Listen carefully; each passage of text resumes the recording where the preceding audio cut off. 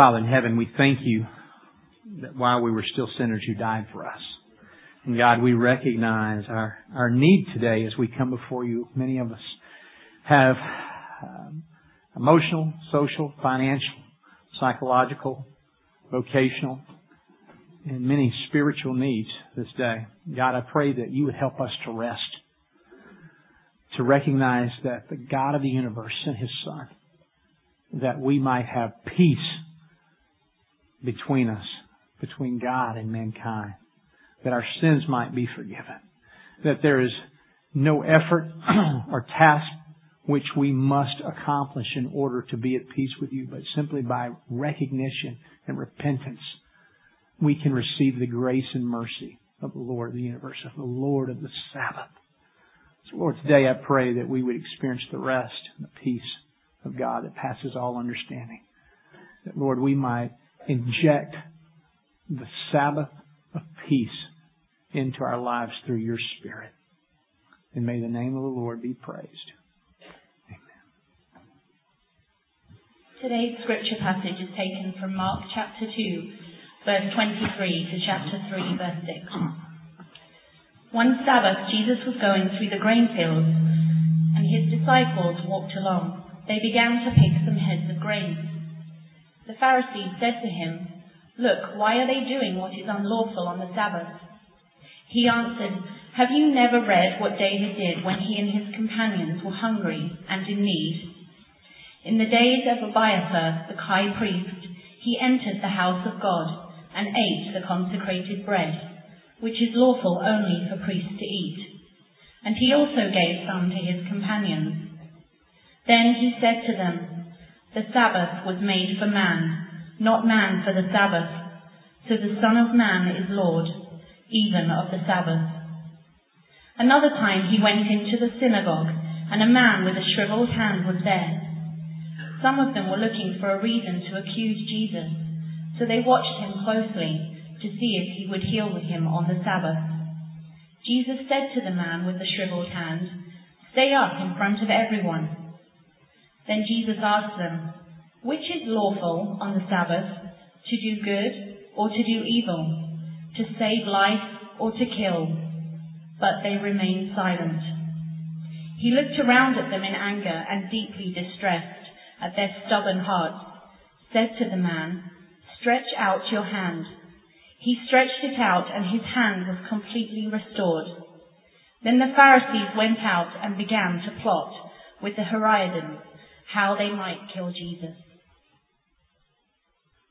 Well, who remembers who was playing in the 1993 NCAA Men's Championship basketball game? Does anybody remember what happened then? Anybody remember the teams that were playing then? No, don't say Duke. That's just like what people say when you say that. No, I'm sorry. You gave an honest answer. Anybody? Last service, somebody knew. I was really impressed with it. Carolina and Michigan, yeah. That's my two friends who have nothing more than to have a lot of useless information. Those two guys, I don't know if they know anything about else, but ask them about sports. They know all about it. So, Steve Anthony's over here doing this. And what he's referring to is Michigan has their fabulous five freshmen, very heralded, big deal. They're playing in the national championship, and they're playing University of North Carolina. This is when Dean Smith's still there. And great game, a lot of publicity, a lot of hype, great game. Gets down to the final seconds. Matter of fact, gets down to about 13, 12 seconds. Chris Webber has the ball down by 2 points, and with about 13 or 14 seconds left in the game, Chris Webber gets the ball. He's over in the corner, and he gets kind of turned around.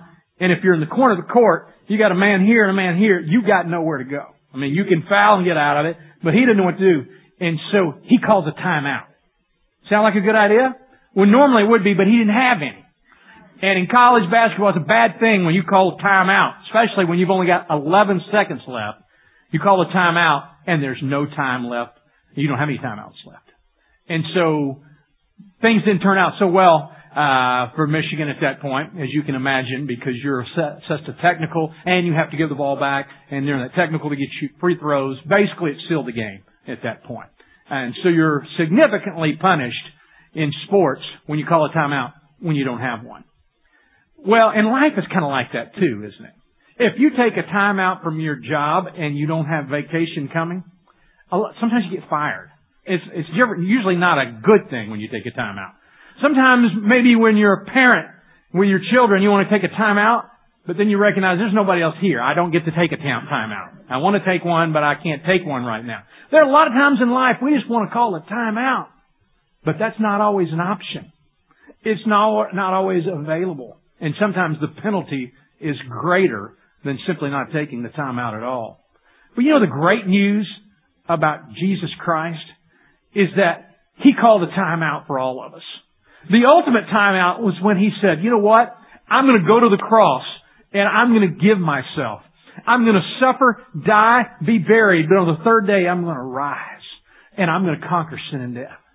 So that you no longer will have to perform the acts of the law, the ceremonial law and the civic law, and you no longer have to perform the dietetic law to be right.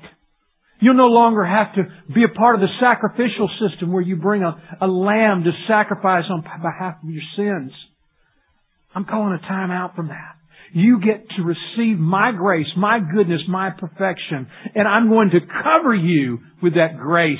And I'm going to cover you with my perfect and sinless blood so that all your sins are forgiven if you will just believe and receive. Recognize that you're a sinner. Ask me to come into your life and forgive your sin and make me the Lord. I'll call a time out for all eternity. You'll experience me and my grace and my peace. Peace for God. You won't have to wonder, am I good enough for God? Am I doing enough for God? You won't have to ever wonder that anymore. We're talking about the Sabbath, time out for the Sabbath. And you know, if you were like me, you grew up and there were certain expectations for the Sabbath. I had relatives, I remember, who wouldn't cook on Sunday. They didn't cook on Sunday. They certainly didn't go to a restaurant on Sunday. But they were like a lot of the Orthodox Jews. Their food would be cooked the day before, and they would have it. And so we went to their house. We knew lunch was going to be ready after church, but they'd made it about 18 hours ago.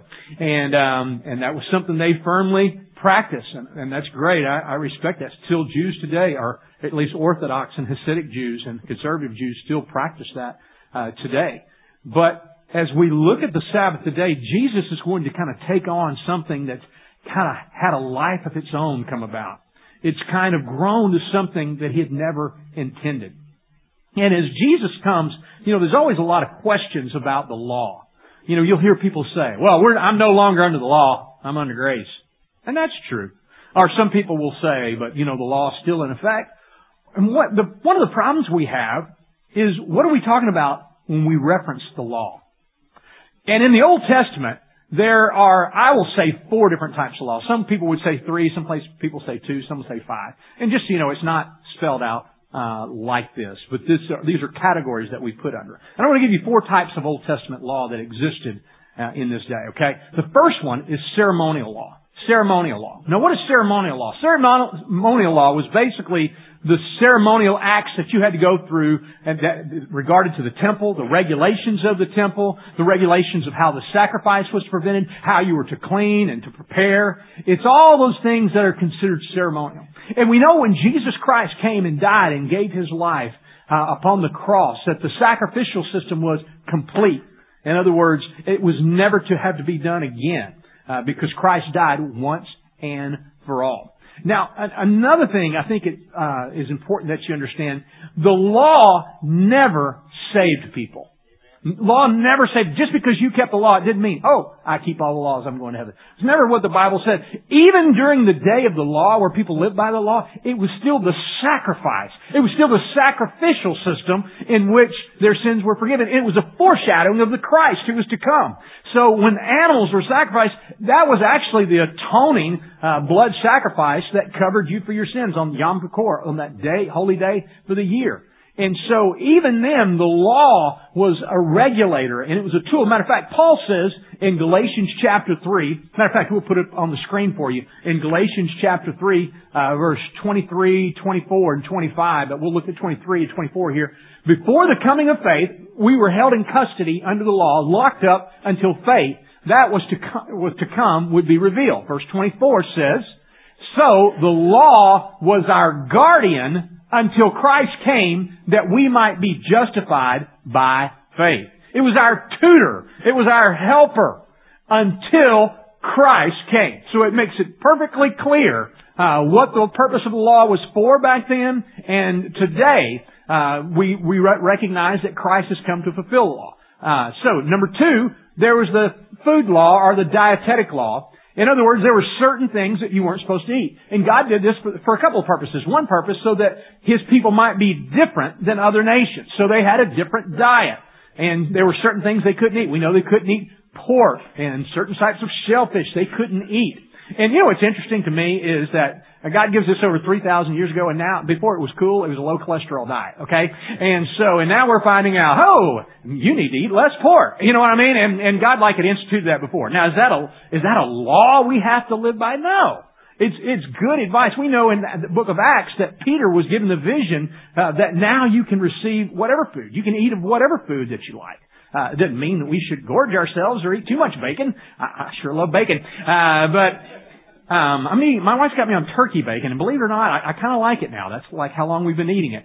But the truth of it is that we are now welcome to eat those things, but there were some real health benefits even back then, and no one would have ever known it, okay? But it was specifically for the purpose of being a separate people, a separate culture, a culture in which lived differently. Number three, the civic law is no longer in effect because the civic law was specifically for Israel in that day, in that age, in that setting. The people that were around them, the acts that were going on around them, and in the culture that was there. We no longer use Israel as the standard for by which we should live. Israel is not Christian, okay?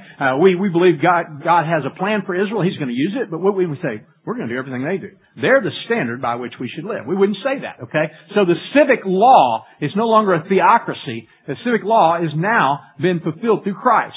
So what about the moral law? Now this is where the question comes in. I think very few people, there actually is a couple of offshoot faiths that still go by the ceremonial and food and civic. I don't even know how you do it because stoning's not permissible today. But however that works, some people still ascribe to it. But the moral law, that's basically the Ten Commandments. Okay, now it's more than that, but just for our purpose of conversation today, the Ten Commandments are the moral law. And all of these are reaffirmed in the Sermon on the Mount and in other places except for the Sabbath. And so the debate becomes, is the Sabbath a moral law? Well, I think by its very nature we wouldn't say the Sabbath was a moral law. Now we do see good precedents for practicing the Sabbath. We see in Genesis chapter 2 and verse 3 that after God had created the world that He rested and He blessed it and said that it was holy. So we see that God using that term Sabbath basically, He rested, He finished. After He had finished, He took a step back. He wasn't like us. After we finish things, we just kind of have to keep going back in and trying and readjusting. He'd go, I don't know that I like her hair. I wish he was taller. I mean, God finished it and He's complete. Okay? And He rested. And He took a step back. Now, we know God, the Creator of the universe doesn't have to physically rest, but He completed. And when God finishes something, completes, it's as He wants it to be. It's as it should be. And so that's what He had done there. But we also know that one of the great lessons that God was teaching, and one of the great gifts He was giving, was this gift of the Sabbath to the nation of Israel. We're talking about a people group who had been slaves for 400 years. For 400 years, they didn't have a Sabbath. You didn't get the seventh day off. If you're a slave, you work every day. Now, your masters, they will take a day off, but they worked every day. And so for 400 years, that's all they knew. Even when I wasn't necessarily in the fields or building, I was still helping. I was still having to serve, and it was still an imperative upon my life. They never knew a day off. They never knew freedom. And God said, look, you have that mentality that you think you're always going to have to strive, and you're always going to have to please someone. He goes, I want you to just rest in me. I want to give you a gift. It's the Sabbath. And matter of fact, I am commanding you to obey this because it's not going to be in your nature. It's not going to be in your nature to receive it and to recognize, to reflect and to worship and to be still and know I'm God. You're going to think you still have to do something. You're always going to have that little nervous voice behind you telling you, you got to do this, you got to do that, or you're not going to make it, or you're going to be in trouble. And I'm telling you, what the Sabbath is I am your rest. I am your peace. I am your purpose. There is nothing you need to do to find favor with me. I am going to give. That's what Jesus did. There's nothing else that needs to be done except recognize your need and receive me. And that's why Jesus is the ultimate Sabbath. The ultimate Sabbath rest. So when we talk about the Sabbath, we're talking about primarily Jesus Christ being the Sabbath, being the peace that has been granted to us, and being the purpose for which we live, and that we can rest in that fact that there's nothing else that needs to be accomplished. Everything that I do now is an act of worship and thanksgiving for what has already been done. Well, if you have your Bibles, let's look again in Mark chapter 2, beginning with the 23rd verse. On the Sabbath, Jesus was going through the grain fields, and as his disciples walked along, they began to pick some heads of grain. And the Pharisees said to him, "Look, why are you doing what is unlawful on the Sabbath?" So what's occurring here? Well, the disciples have been following Jesus. They're with Him. They're going through the grain fields, and they stop and they pluck some of the heads of grain and they kind of rub them in their hands, and then they're just basically eating seeds, okay? And so that's kind of what they're chewing on. That's what they're nourished. The Bible tells us in Deuteronomy 23 that you could do that. If you went through one of your neighboring Jews, if you went through their fields, that you could just pluck off what you could eat. You couldn't store it. You couldn't put it in your pockets. You couldn't put it in a basket, but you could just take enough just to satisfy your hunger. So that's what they're doing. And the Pharisees, and we talked about them last week, the religious order of the day, they said, "Look what they're doing! Look what they're doing on the Sabbath!" And the problem is that was permissible. But they had something called rabbinic tradition.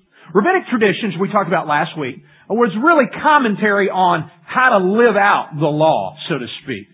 So how to understand it, how do I practically do it? And when it came to the Sabbath, there was a lot to say. There were a lot of laws about the Sabbath. Matter of fact, in the Talmud alone, there are 23 pages of instructions on how to observe the Sabbath. 23 pages. That's hard for a lot of us to read in one day. 23 pages and all these rules and regulations and how it should be done and all the things you can't do. And it was anything but a day of rest, just trying to keep up with all the stuff I can't do. And so Jesus, you know what? I'm not held by rabbinic law. Matter of fact, that was never even meant to be the law. It was man-made commentary, and I know it started off well, but you just went crazy with this stuff, and you missed the whole principle. And Jesus is going to bring us back to the heart of the Sabbath. And so this is how He responds. He says, "Have you never read what David did when he and his companions were hungry and in need? In the days of Abiathar the high priest, he entered into the house of God and ate the consecrated bread, which is only lawful for priests to eat. And he also gave some to his companions." Jesus tells an instance of King David, whom they would have all respected, the greatest king that Israel had ever known. And he tells them, he said, "Look, do you remember when David was on the run and he stops by the temple and all that's available is the holy consecrated showbread, the bread that was considered holy and only to be eaten by the priest, that was baked. As a matter of fact, it was probably baked on the day before the Sabbath. So they come in, there's this fresh bread, and David's permitted to partake of it." Did you remember that? Does anybody say he was sinning? What do you do with David here in this instance? He was hungry, he needed to be nourished, and we see here that Jesus is Lord over our necessities. The Sabbath is not subservient to our necessities. And Jesus says here, He says, "Look, the Sabbath was made for man. It was a gift. It was a principle. It was something that I have given to you." And He said, "Not the man for Sabbath." I didn't create man so that he could obey the Sabbath, so that he could worship the Sabbath. He continues here, he goes, "So the Son of Man is Lord even of the Sabbath." We've already had Jesus in chapter 2 saying some pretty radical things. First of all, He forgives sins. And that caused quite a stir. And they say, only God can forgive sins. And they were right. He was God. He had that right. And then the whole fasting thing, He says, "Look, we don't have to fast. My disciples don't have to fast. I'm the bridegroom. I'm the Messiah. And while the Messiah is here, there's no need to fast." That's annoying. But now Jesus just goes over the top. If there was ever any question, the claims that He's making to be God, again, you're talking about the Sabbath being the most significant observation of the Jew at that time. Matter of fact, even today I talked with one of the local rabbis. I said, what really defines you as a Jew? He says, well, first of all, the nation of Israel, we're part of that culture. Second of all, we believe in Yahweh. And third, we keep the Sabbath. I said, so that'd be primary? He goes, yep, primarily it. That would be primarily it. Now, again, these are not conservative Jews, but this is another branch of Judaism. He said, the Sabbath is what it come down to. Believe in Yahweh and keeping the Sabbath. This is huge. This is the big ritual. This is the big thing you do that you have to do. Okay? It's the same mentality. You got to be in the church every time the doors are open. Be there early. Stay late. And really not like it a lot too. Somehow we thought that was spiritual when we were kids. If you complain a lot about going and gripe all the way back home, it's that kind of mentality. All right. So here are the Pharisees. They're living, and I'm sure people are feeling this with the 23 pages of instructions. And Jesus said, "Let me just tell you something. Son of Man," He uses the messianic term. He's already claimed to be the Messiah. Now he's leaving no doubt he's claiming to be God. He's joining these two terms together. Son of Man. I'm Lord of the Sabbath. What? I'm Lord of the Sabbath. You're God of the Sabbath? You know what that means? It means you're God of everything. That's right. And they are so annoyed as we read in this next passage that the Herodians and the Pharisees decide to get together and say, we got to do something. Now, we don't even begin to understand what that means. The Herodians were the people who were loyal to Herod. They were basically pay for hire kind of deal, pay to be holy, whatever you want me to be. But they had financially gleaned for them. They didn't really live by the law to begin with. The Pharisees really resented them, felt like we need serious reform in our office kind of deal. And they were constantly against them because they were the antithesis of the Herodians. And they decided to get together. That's the picture. The only way I can describe it, it would be like United States and Iran decided, hey, let's get together and see if we can do something about Israel. That's how radical it is. Let's be buddies with the nation of Iran, and let's get the terrorists together because we got to do something about this.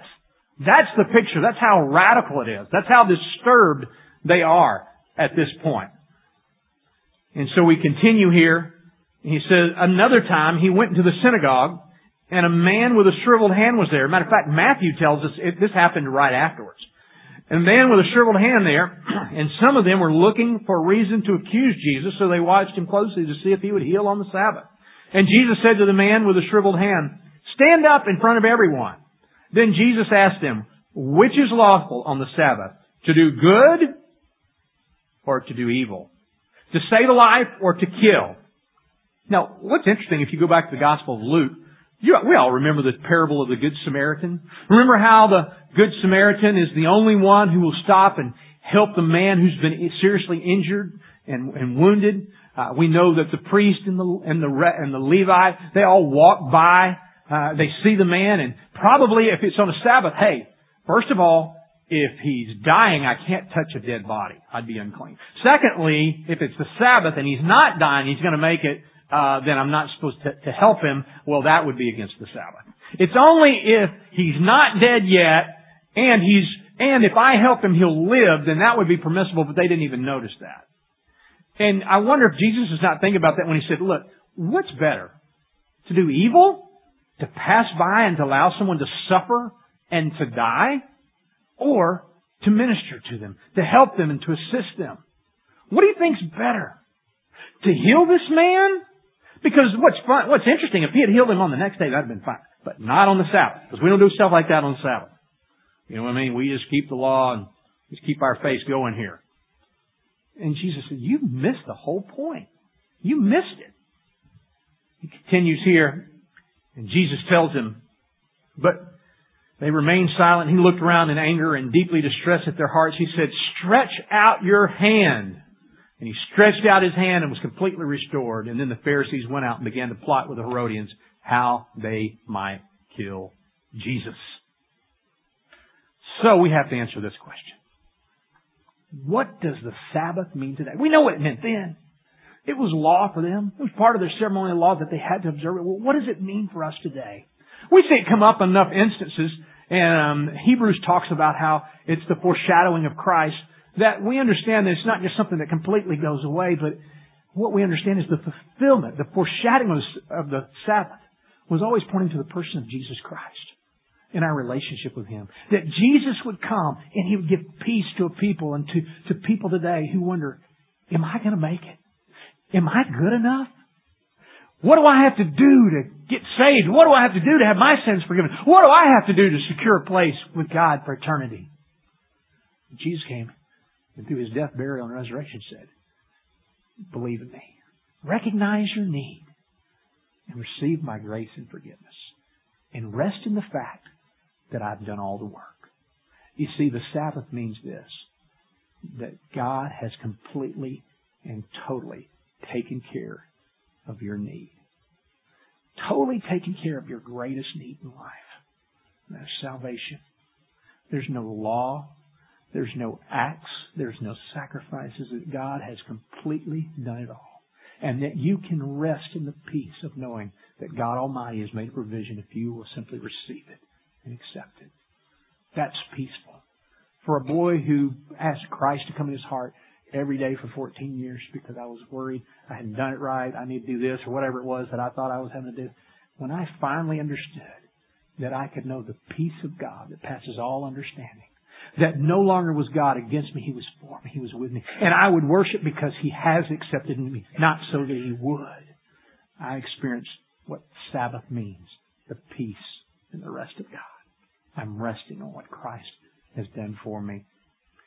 So, why was the Sabbath commandment given? We talked about that earlier. So that people would understand, you know what, you want to stop and reflect. Why do I live? Why do I do what I do? Why do I go through the rat race? What is my purpose? Well, it's ultimately to bring glory to God. So it was a day to stop and to worship and to reflect and to give mercy. That's why it was given. That's why God appointed a specific day. And whether that's Sunday today or is it Saturday, seriously, this question always comes up. Well, is it really okay to worship on Saturday? Well, if you want to get really legalistic, that's the day of the Sabbath. Okay? The Sabbath it never was converted to Sunday. It was just the first day of worship. But Paul also tells us, you know what? Don't let people come in and tell you there's a certain day or there's a certain way. You know what? The question is, are we practicing Sabbath? Are we practicing it? Are we practicing it daily in our lives? Are we allowing the peace of God as we sing, maybe in our car, as we read Scripture, or we are silent before God, as we practice those moments of silence, as we practice those moments of Sabbath? And I think there's still good reason to say, we see it in the early church. I could give you Scripture after Scripture where the Bible talks about how they came the first day of the week and they worshiped and they experienced Sabbath to a degree. So, how do I practice Sabbath today? How do I practice it today? Well, number one, through worship. It ought to be a time where we worship, where we recognize the God of the universe and His gracious and loving kindness to us, and we praise Him. We ought to practice mercy. We ought to help those who are in need and serve and to give of ourselves, not because of what we can glean or that we can be recognized, but out of the goodness of our hearts, out of the spirit of transformation that's occurred in our heart, and we see the need, and we go and we meet it, and we minister, we heal, we encourage, we strengthen. We help people to become unbound. And yes, it's a time of rest. A time where we're still. And if you need to take a nap, great. Sometimes the most spiritual thing you can do on Sunday afternoon is take a nap. Good for you. But you know what? It's also, that's right, there you go. But also there's a word called avocation. Avocation simply means this. To do things that you wouldn't normally or naturally do. It's not a part of your work or your getting ahead in life, but the enjoyment of life. Maybe it's taking your kids to a ball game. Maybe it's going for a swim. Whatever it is that you take time to rest your body. And it's not about, how am I going to make it? What am I going to do to get ahead? How am I going to make some more money? That's what God is asking us to take a step back and trust Him and say, Lord, I believe You're the Lord of the Sabbath. I believe that You're my Sabbath for my life. And I'm going to rest in You. Doesn't mean, it's not a license. I get to be lazy now. It's never what it was talking about. It was talking about the peace and the rest of God. My confidence is now in what He's done as opposed to what I could do. And there are times a week that I make a special moment to say, I'm going to practice that. I'm going to reflect upon that. I'm going to experience that. And because we're so human, we have to do it intentionally. And that's why I think Sunday's still a good day to practice Sabbath.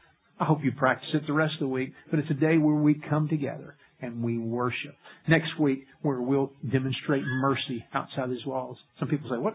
Is that okay that you skip church like that? Hey, I don't know if it was okay for Jesus to let the disciples pluck the grain. Was it okay for the Good Samaritan to check? Yes, an act of mercy. The truth of it is we are to always show mercy. It's a time of rest where we come together. We encourage, we affirm. And we recognize that our purpose and our identity is not found out there, but here with God Almighty. What about you? You ever come to that place to where you've trusted and experienced the real rest? Are you still living in the world of Chris Webber? I need a time out! But if I take a time out, I'm in trouble. Hey, here's the great news. God's already called the eternal time out. And He said, you know what? While you were still sinners, I called a time out for you. And it's always available to you. And you can come and rest in that. You can take peace and solace in knowing that I've already covered your sins. I've already created your purpose, and I've already set up an eternal account for you that will be for eternity. Have you experienced that? I want to invite you to. Let's take a moment. If you have never trusted Christ, I want to invite you to just say, Jesus, I recognize my need for You. Come into my life and forgive me and save me of my sins. I want to put my trust in You, and I want to rest in You. So God, right now I transfer my trust from what I could do, for all the efforts and all the things that I try to accomplish, to what You've done for me on the cross. Lord, save me. Maybe you're a believer and you find yourself continually striving, trying to be good enough, trying to do enough so that you feel like you're acceptable. Hey, if you're doing it for any other reason than an act of worship, an act of thanksgiving to your Holy Father, then you're out of balance, you're out of line. You're missing the peace and the rest. These aren't things you have to. They're things you get to do as an act of worship. And it's a big paradigm shift. Have you come to that place where you recognize, you know what? He's already done the work. I just want to say thank You. I just want to worship. I just want to be a part of His kingdom and grow and empower and encourage His kingdom. And lastly, maybe you're here today and there's so much strife and turmoil in your life. And you're wondering, God, are things ever going to change? I want to ask you to just say, Jesus, today I want to take a step towards You. I want to place in Your hands the things I cannot control and I cannot fix. Lord, the things I can do, I will do what You ask. And I'll do it honorably and lovingly, and I'll work as hard as I can. But the things I cannot do, Lord, I will trust in You.